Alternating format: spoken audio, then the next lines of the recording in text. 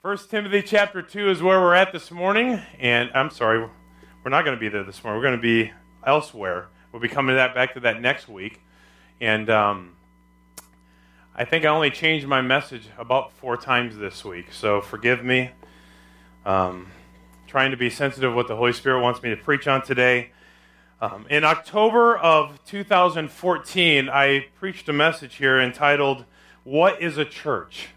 What is a church? Today I'm going to be drawing a few things from that sermon along with a few newer concepts I'll be sharing today, but I just want you to know there's absolutely nothing I want more than to see the Church of Jesus Christ go forward. There's nothing I want more. There's nothing else that really matters in this life.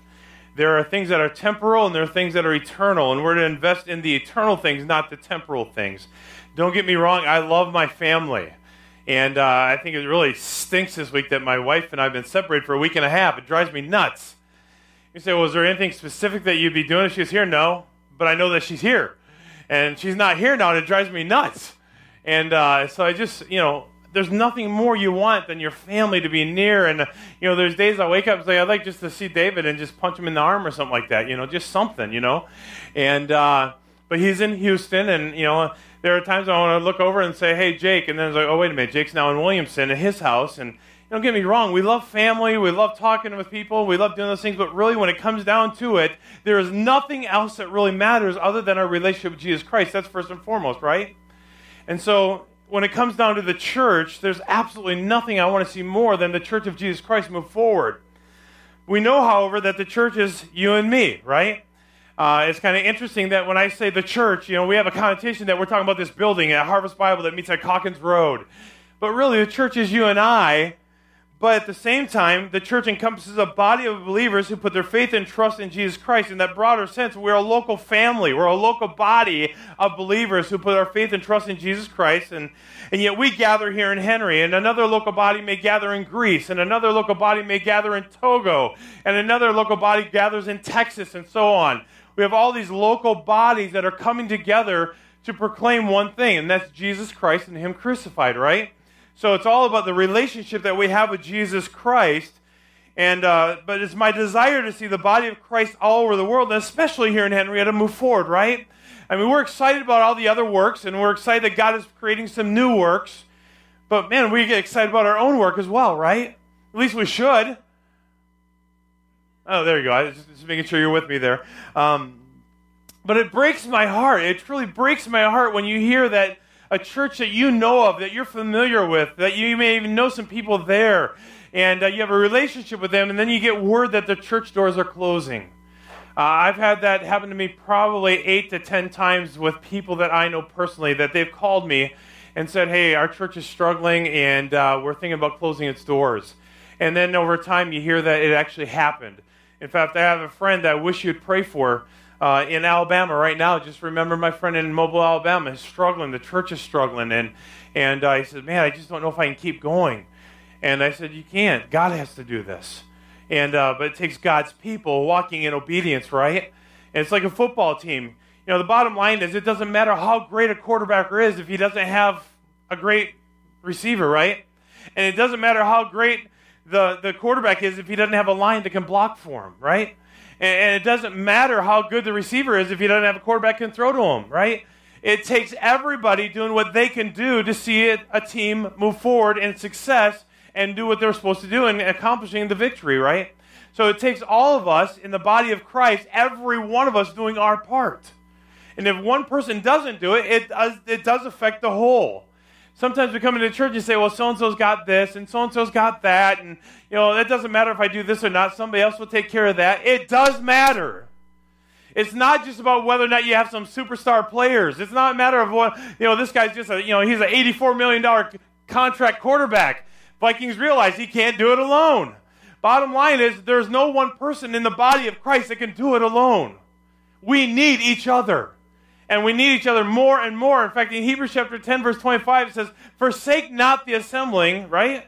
So he says, we're not to go away, do our own thing, forget the body of Christ. He says, we're supposed to come together, and even more as we see the day of Jesus Christ approaching, right?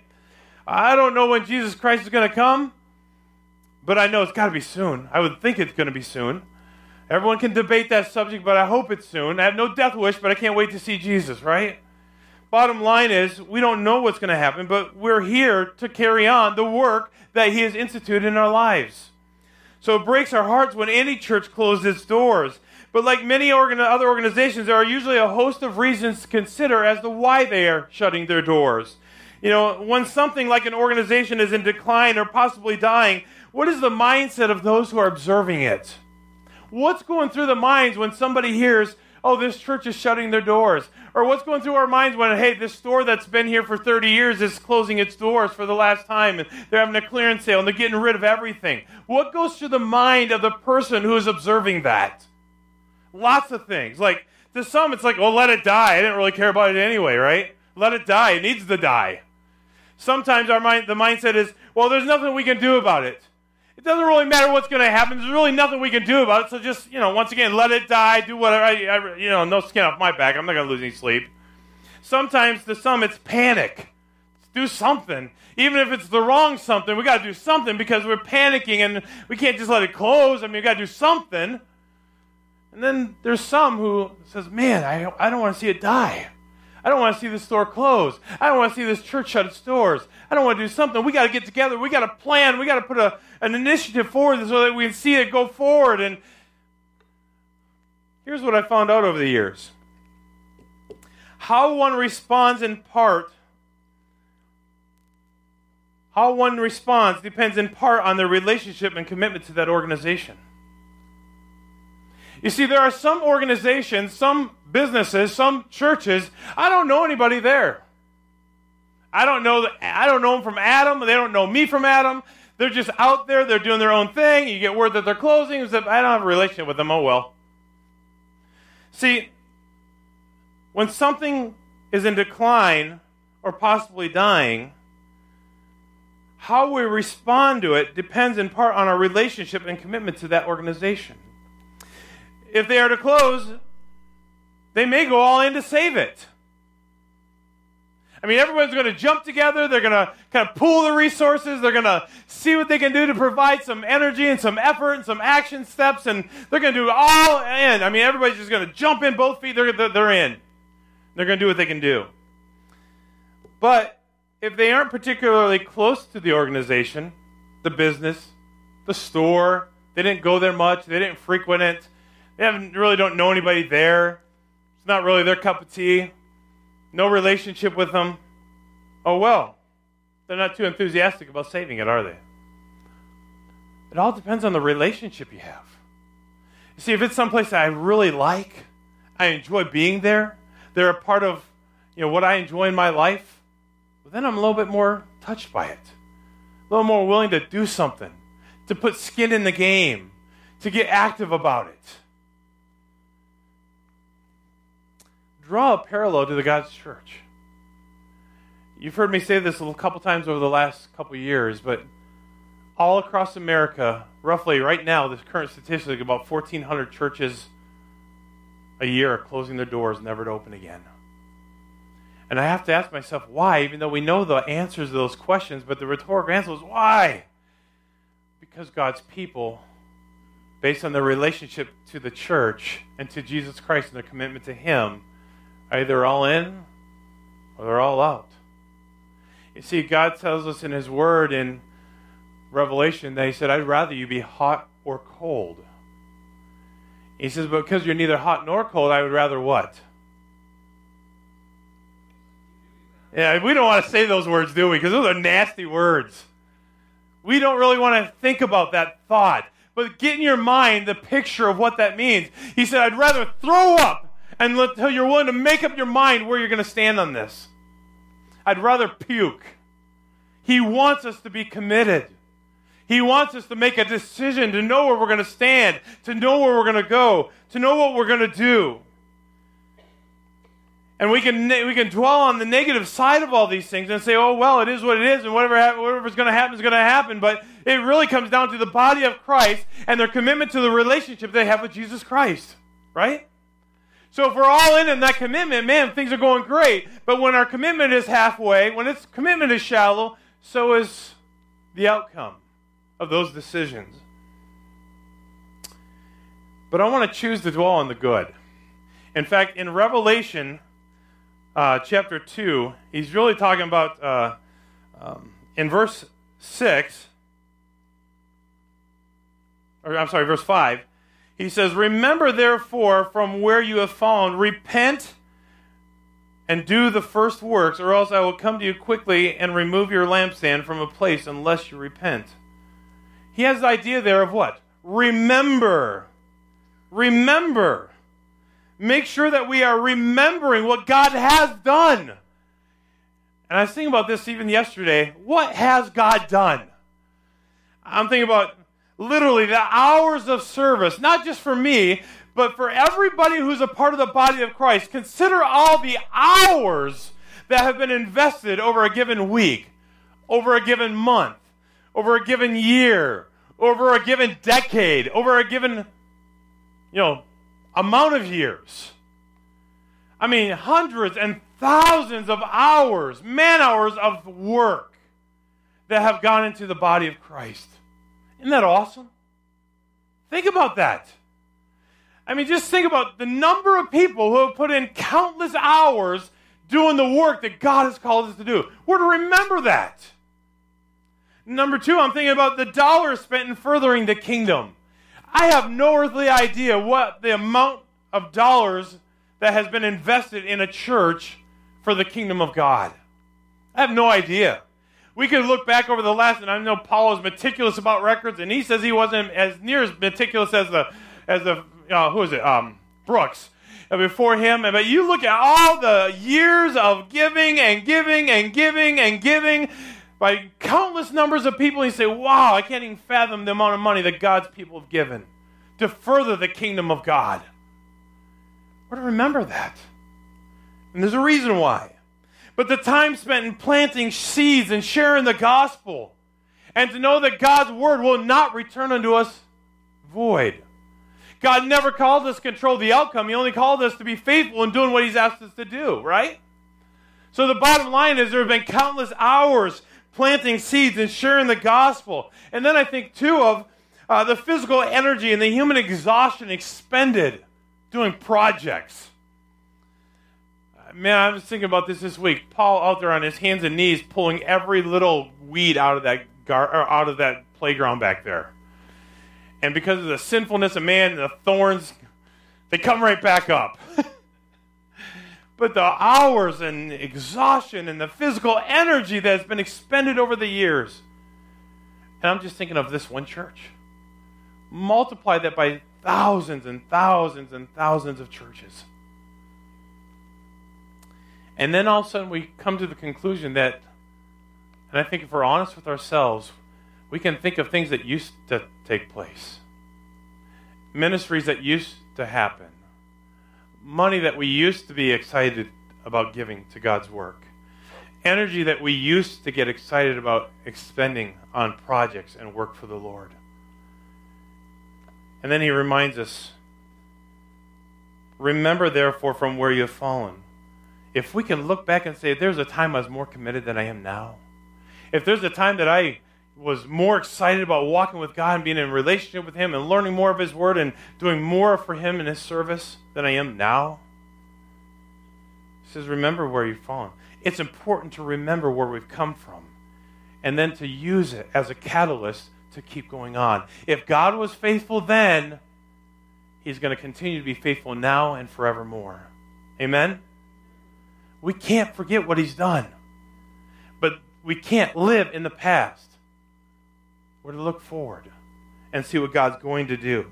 We'll never know the result of all that God has done on this side of the grave. Think about that. One of the reasons I used to love construction, and I still do love construction, I enjoy doing a good work project. In fact, all my summers when I was teaching in a Christian school, all my summers I did construction. It's where I learned a lot of the things in the trade of plumbing and siding and windows and all these different things I used to do. But one thing I loved about construction is this. When we started a job in the morning, most all the time at the end of the day you could see something that was accomplished. Today we put up these 4 walls. Today we got the siding up. Today we installed windows. Today we got the sheeting on the roof. Today we got shingles on the roof. Today we installed the bathroom. You realize what I'm saying? There are some particular fields of interest that as you work, you can see the result of your hands. And what can be frustrating about ministry and church life is sometimes you don't see the immediate results. And sometimes we wonder, is God doing anything? Is God really there? Is he, okay, factually I know because it says in his word he's there, but I just don't sense his presence. And we wonder, where is he? I'm convinced that we will never know the result of all that God is doing this side of the grave. There are times in our lives that we just have to trust God in his word and say, I know he's working. He's working behind the scenes, as we've talked about many times in many different fashions. He's behind the scenes working in ways that you and I can't even see at times. But we have to trust that he's there. He knows what he's doing.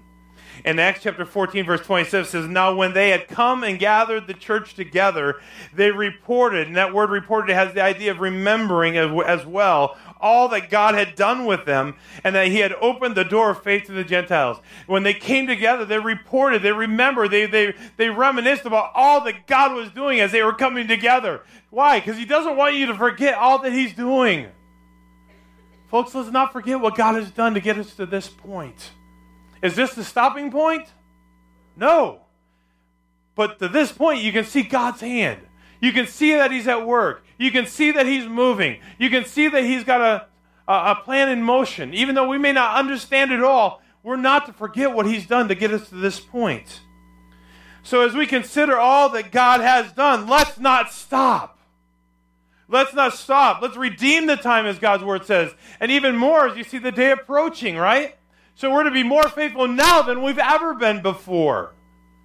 I've had different people in the past in different ministries and other ministries say, well, I've done my thing. I've done my time. I've shared my time. Oh, so you get to quit now. You don't get to quit. We used to joke about it in Indiana because there's a place called Bandag in Indiana. Bandag tires. You know what Bandag tires are? They're retreads. They're just retreads. They take a tire and they got the technology to put new rubber on that tire and they send them back out again. It's one of the leading tires that they use in racing.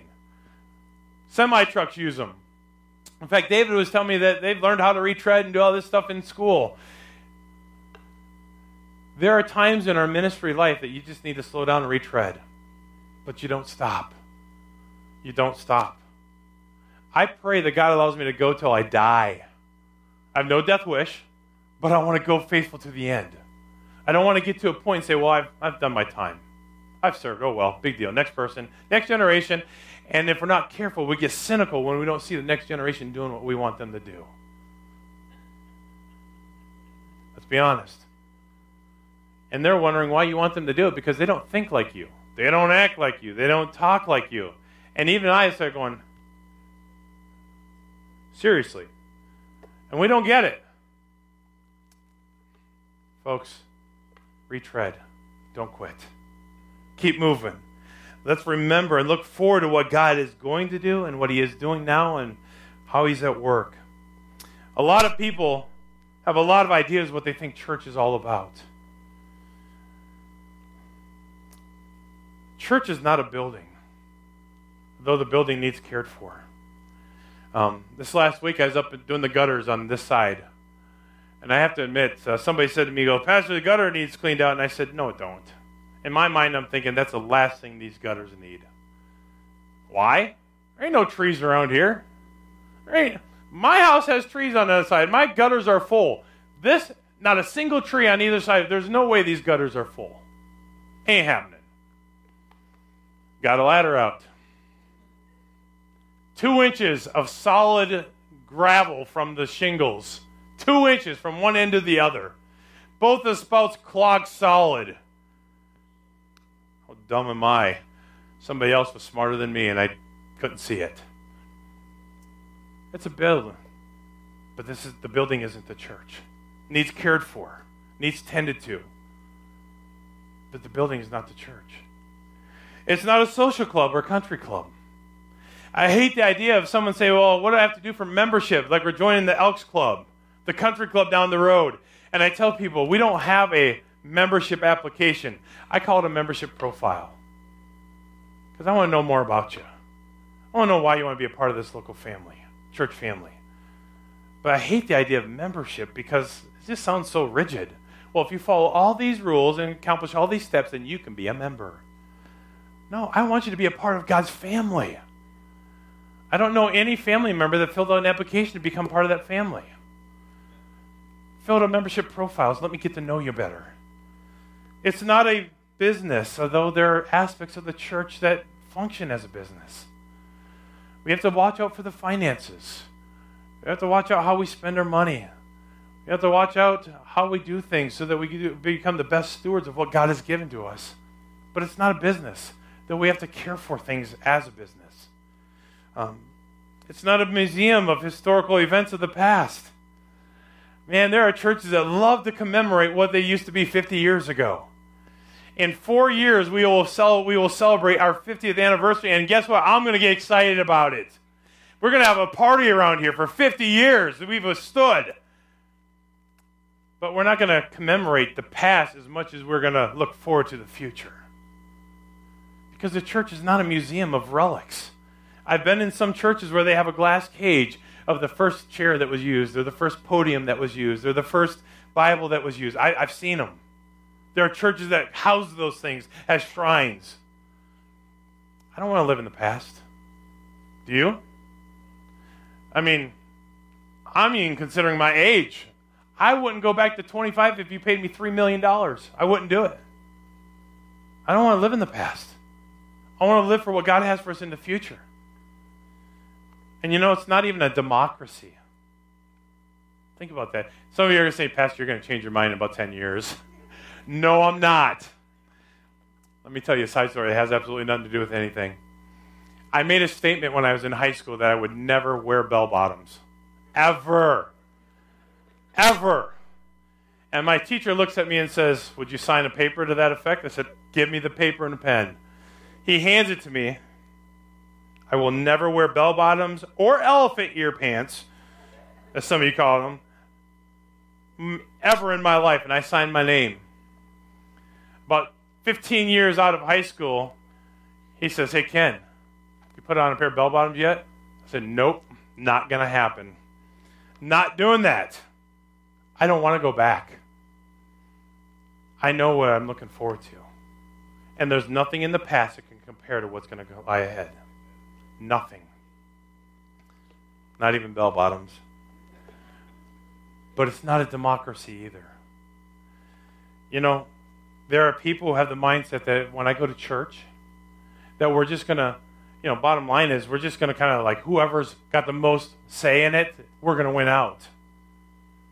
You might win, but then you split the church. It's not a democracy. See, God said there's pastors and evangelists and bishops and teachers that are called of God to equip the church, to equip the saints to do the work of the ministry. God called the church to have a pastor as a leader, right? Bottom line is, it's not a democracy. But I can remember what I told the deacons in the pulpit committee when I came. I said, give me the freedom to lead until I break your trust. Bottom line is, you have my word that I'm not just going to ramrod what I want through here, ever. It'd be stupid for you to, as a church, give me authority to do whatever I want unchecked when I got a bunch of people saying, don't do it. That's dumb. So we work in consensus. We work according to what the Spirit of God is telling us to do. We work as a family. What's best for the whole? And the bottom line is, it's not a democracy, folks. It should be a theocracy led by God, right? Man, are you guys tired of something this morning? Everybody's tired. It's a theocracy. God leads us. So the bottom line is, God's word is clear about what the church is. The church is a local body or a family of Christian believers who have been baptized and have been united to carry out God's purposes and will, both personally and corporately. You see, every one of us as a part of the body of Christ, we have a command. Do what God has asked us to do. Be who as God has asked us to be. It's really that simple. It really is that simple.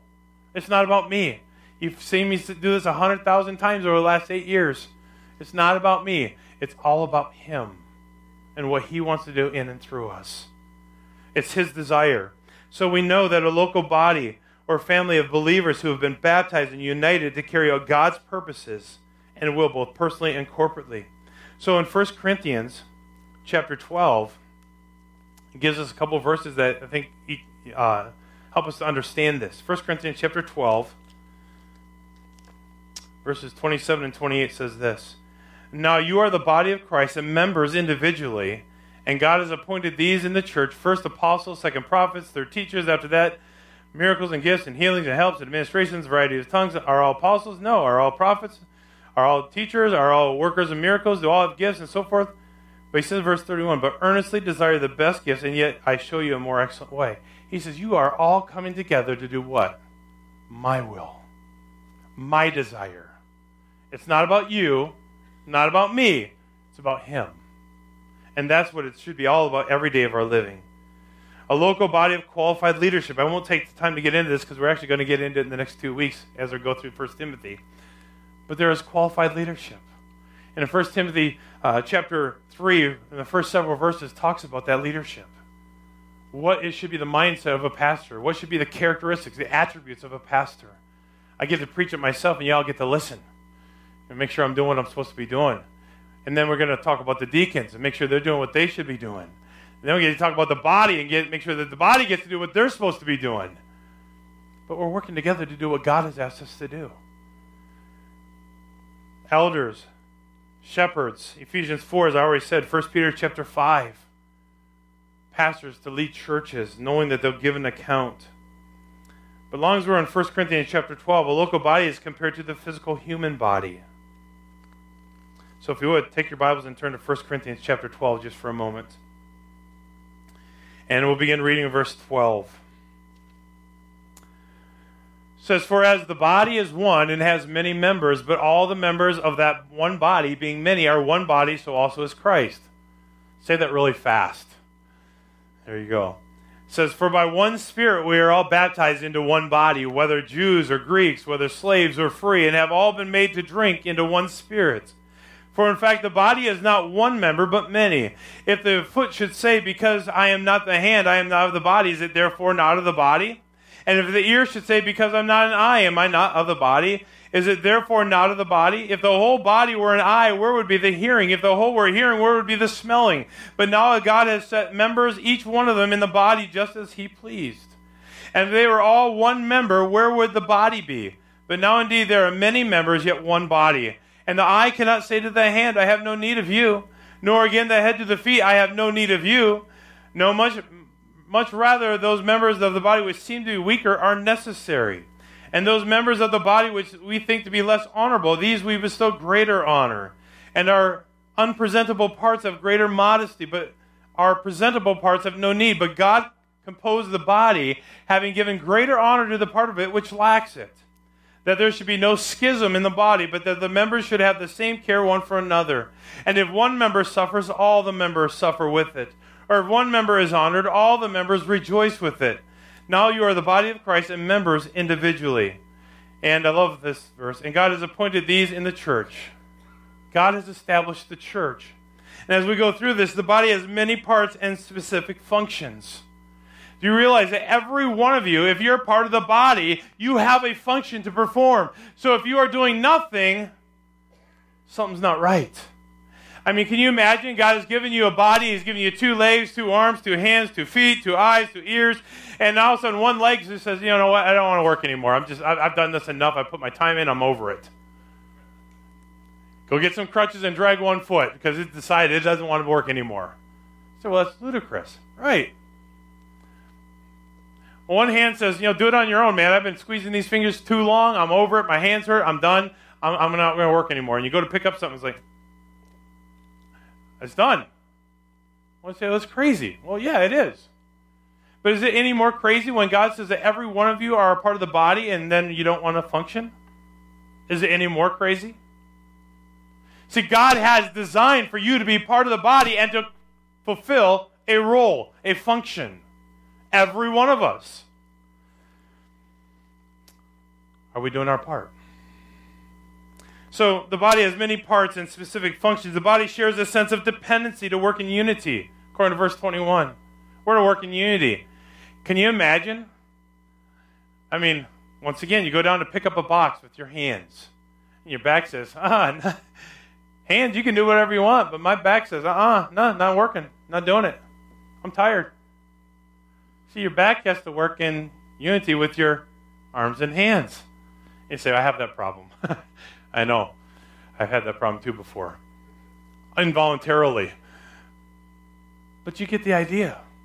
The church, the members of the body of Christ, are to work and fulfill their role, their function, and to work in unity and harmony. Do you realize that the body has no excess parts?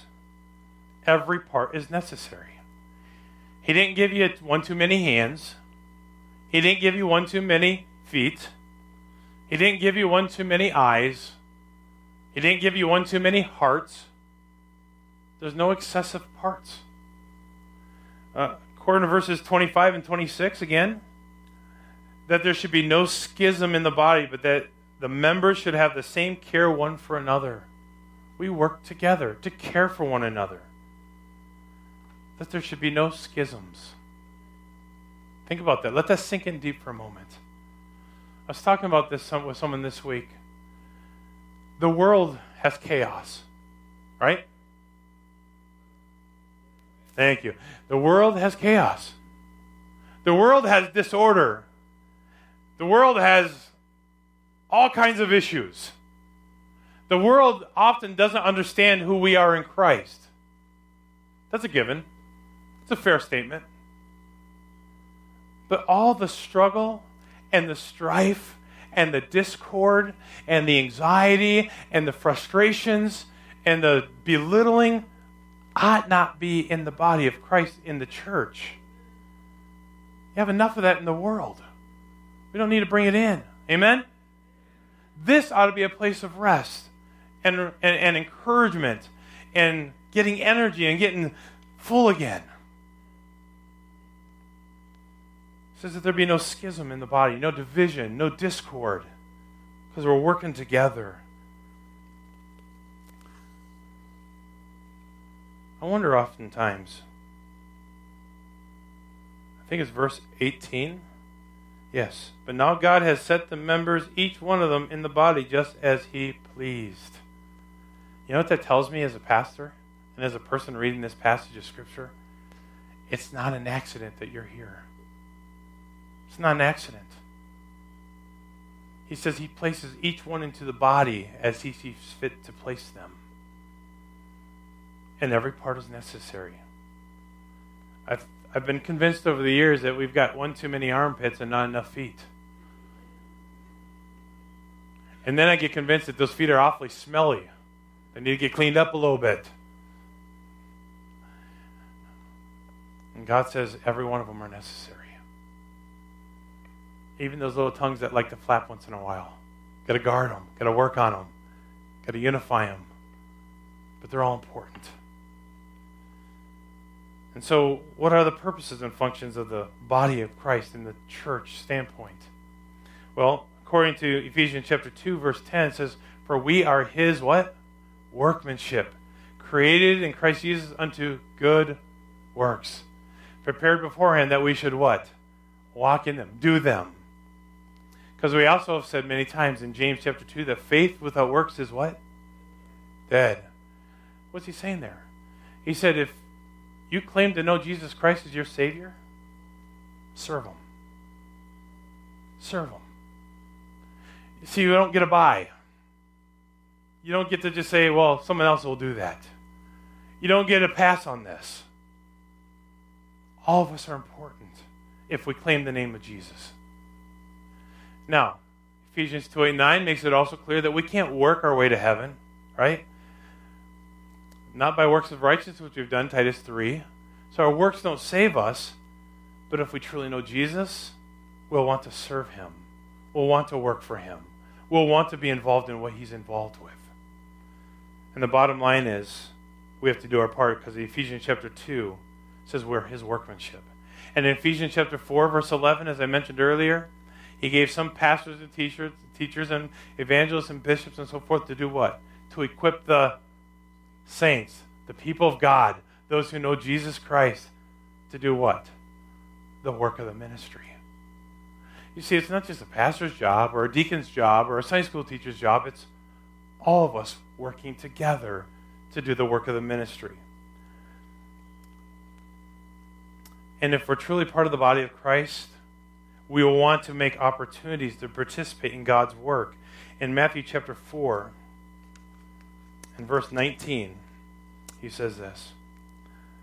And he said to them, "Follow me, and I will make you fishers of men." Was he suggesting to the fishermen just to come with me? No, he says, follow me. It was a command. And when there is no particular subject that's understood you, it says, you follow me. God's just saying follow. He says, if you'll follow, I'll make something of you. I'll make you fishers of men. They're involved in doing the work of the ministry. And the church, or the body of Christ, those who truly know Jesus Christ, will make disciples of those, of themselves in the lives of others. We mentioned this a couple weeks ago. I think every one of us needs a Paul and a Timothy. Every one of us. You need a Paul that you're learning from consistently. Who are you learning from? I have found in my years that if I want to learn something from somebody older than me or wiser than me or more experienced than me, there's something that's required. What's required is my submission to their leadership. If I'm unwilling to learn what they have to teach me, I'm not going to go anywhere. And I know that God doesn't want us to stop. So we continuously put ourselves in a place where we're willing to learn by submitting to those who have an ability to teach us. So I ask you, who's your Paul? Who are you learning from? And secondly, we need a Timothy. Who are you investing in? Who are you teaching? Who are you showing, as far as spiritually speaking, how to live out their faith? How to read the Bible? How to pray? How to be encouraged when things are discouraging around them? Who's your Paul? Who's your Timothy? Honestly, I have several of both. Because I want to continue to learn everything that God has for me to learn. And I want to teach what I know to those who are willing to listen. They make disciples, because 2 Timothy 2, chapter 2, he says he calls faithful men who will teach other faithful men, who will teach other faithful men, and so on and so forth. If we're truly faithful in doing what God asks us to do, we'll be investing into the lives of others. And we say often, we invest in relationships so that we can invite them to the most important relationship, which is Jesus Christ. One more passage, Acts chapter 2. It's nothing new. You've heard this before. You'll hear it again. Acts chapter 2. I just want to read verses 41 through 47 in closing. Acts 2:41 says this, "Then those who gladly received his word were baptized." I had to stop right there as I was reading this again the other day. It says those that, what was the word? Gladly. Pastor, I'll take it because you said it, but I really don't like it.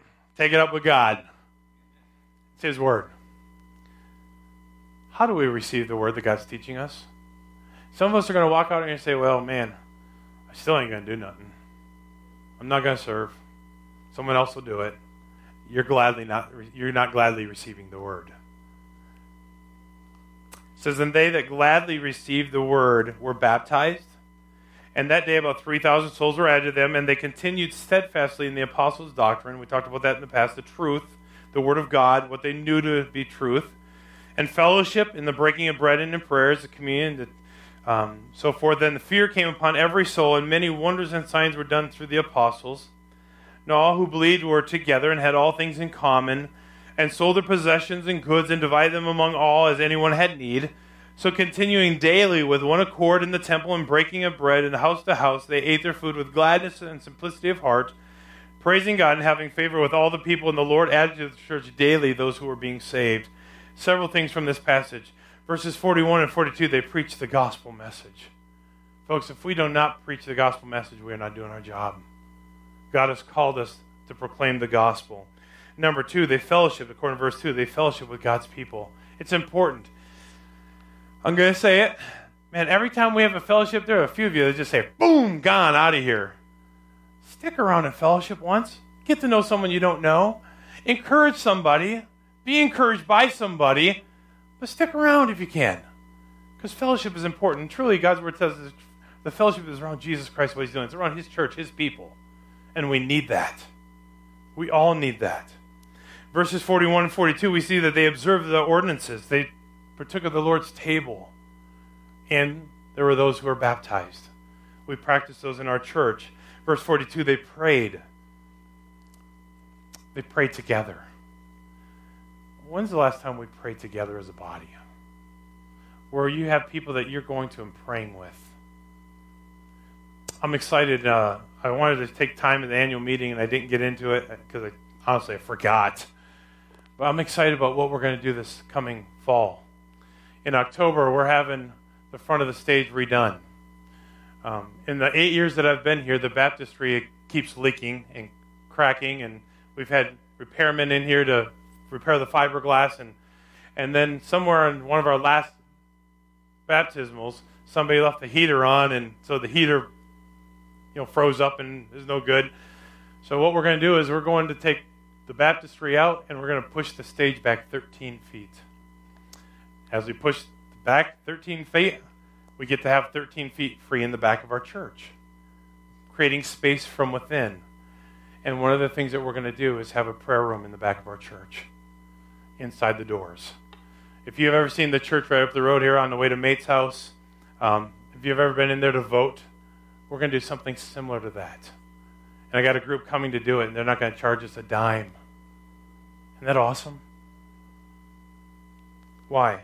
Because we need to pray more. I've been praying that God would give us a prayer room in the back. Say we can go downstairs in one of the rooms, and there are people that can't get down the stairs. I want us to see us pray more. I'm excited about that. We'll be talking about more of that later. Verse 43, the fear came upon every soul, and many wonders and signs were done. They saw God's power in action. When's the last time you saw God's power? When's the last time you've experienced in your life? Answered prayer. Something you prayed for specifically because you pleaded out before God, and you put your faith and trust in him, and he did it. I want to see God's power at work. I want to see that more and more. You see in verses 44 and 45, it says, now all who believed were together and had all things in common. They cared for one another. They cared for one another. So much that they said, hey, we're willing to pool our resources, and if so-and-so needs help, we're going to help them. If so-and-so needs help, we're going to help them. They're willing to pool the resources. We do that some. And I'm thankful for what God does through his church. But verse 46, we see that they reached into their community. It says, so continuing daily with one accord in the temple and breaking bread from house to house. They went from house to house. They were in the community. And this is where we struggle a lot as a church. We really do. And the sad part about it is I think a lot of us just don't even care. Because we've got accustomed or used to the way things are. We have an opportunity to learn what it means to love our neighbor. We have an opportunity to pray for those that we work with, that we come in contact with, that are related to, that don't have a relationship with Jesus Christ. And we just kind of get to the conclusion that, well, that's who they are, that's who I am.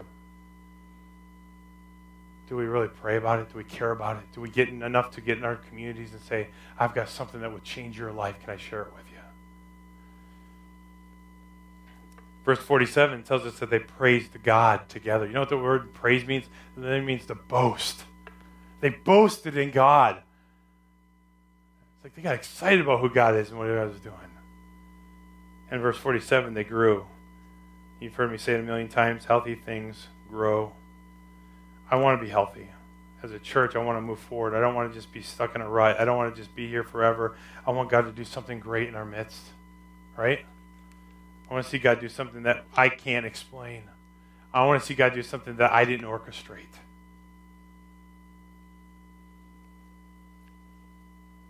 In Mark 12, 30 and 31, it says this, and I believe this is where it starts. This is where it all starts in the body of Christ. Once we know him as our Savior, once we put our faith and trust in him, and our first steps of obedience, this is what follows. It says, you shall love the Lord your God with all your heart, with all your soul, with all your mind, and with all your strength. You see, until we do that, it says this is the first commandment. You see, if we're not willing to be obedient to verse 30, 31 will never come. If we're not obedient to the great commandment, we will never be obedient to the great commission. Verse 31 says, and the second like it is this, you shall love your neighbor as yourself. There is no other commandment greater than these. By this shall all men know that you are my disciples, by our what? Love for one another. Say, what's the test? John 14:15 says, if you love me, you will keep my commands. You see, if I'm obedient, it's because I love him. And if I change that verse around just the opposite, it says, if you love me, keep my commands, I can actually say if I'm keeping my commands, it shows my love for him. If I'm not keeping his commands, I'm showing that I don't. Yeah, right. We don't like to think about that. But it's truth. And so my challenge from God's word today is this. If you're going to be part of the church, be a part of the church. Be all in. Don't just be half in. Don't just be partially in. You'll never accomplish what God wants you to accomplish as a body of believers if we're not all in, doing our part, fulfilling our role, completing our function. And it comes down to whether or not we love him. You can say I love him, but actions speak louder than words. I can say I love him all I want, but if my words are meaningless, if my actions aren't following. What does God want you to do to be part of the body? How does God want you to function? You see, Pastor, I have no idea. I hear this all the time, and I just don't know what I should do. Come talk to me. I'll give you some ideas. And I'm so thankful that God doesn't all make us function the same way. I'm glad I get to throw Ian up in the air and then say, go to class. Because I don't want to teach his class. But I want to love on him. I want to throw him up in the air. I want to have fun with him. But that's somebody else's role. But somebody's doing that role. God will not make us do all the same thing. But if you love him and want to serve him and walk in obedience with him, he'll give you a ministry. He'll give you a work. There's something that you can do for him. I'm convinced of it. And I don't care if you're 98 years old. God has something for you to do for him. I'm convinced of it. If you're willing to do it. If you love me, and that word if is a big word. 2 letters, but it's huge. If. Because if you don't, you will nothing change. Nothing will change in your life. But if you do, you'll step out in obedience. And one more thing I found over the years is that I don't have to be good at it. I don't. Because there's a lot of things in life that I found that I'm not good at. I love to sing, but I don't think I'm that good at it, honestly. I'm not good at it. I just have a loud voice. It's loud. It's obnoxious. I was in a hospital one time, and somebody was on their deathbed, and the kids asked me, would you go in there and talk to my dad and share the plan of salvation? I said, absolutely. I was in there, and the nurse comes and he goes, your voice carries like a Sherman tank.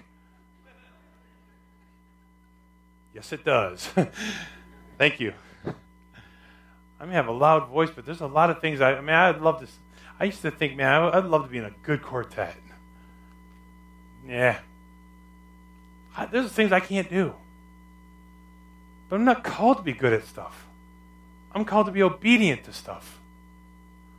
I'm not called to be great at something. I'm called to be faithful to something.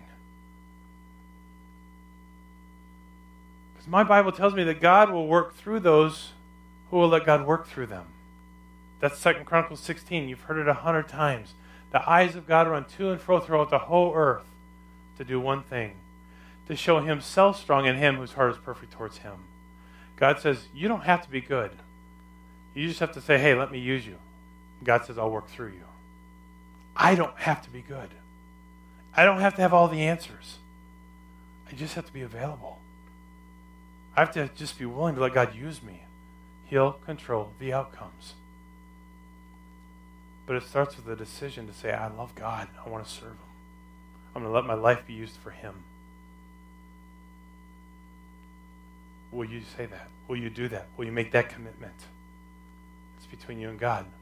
And if we can do that, remember what God has done in the past, remember what He's doing right now, look forward to what He's going to do in the future, God will do great things if we let Him. If you let Him. Let's pray.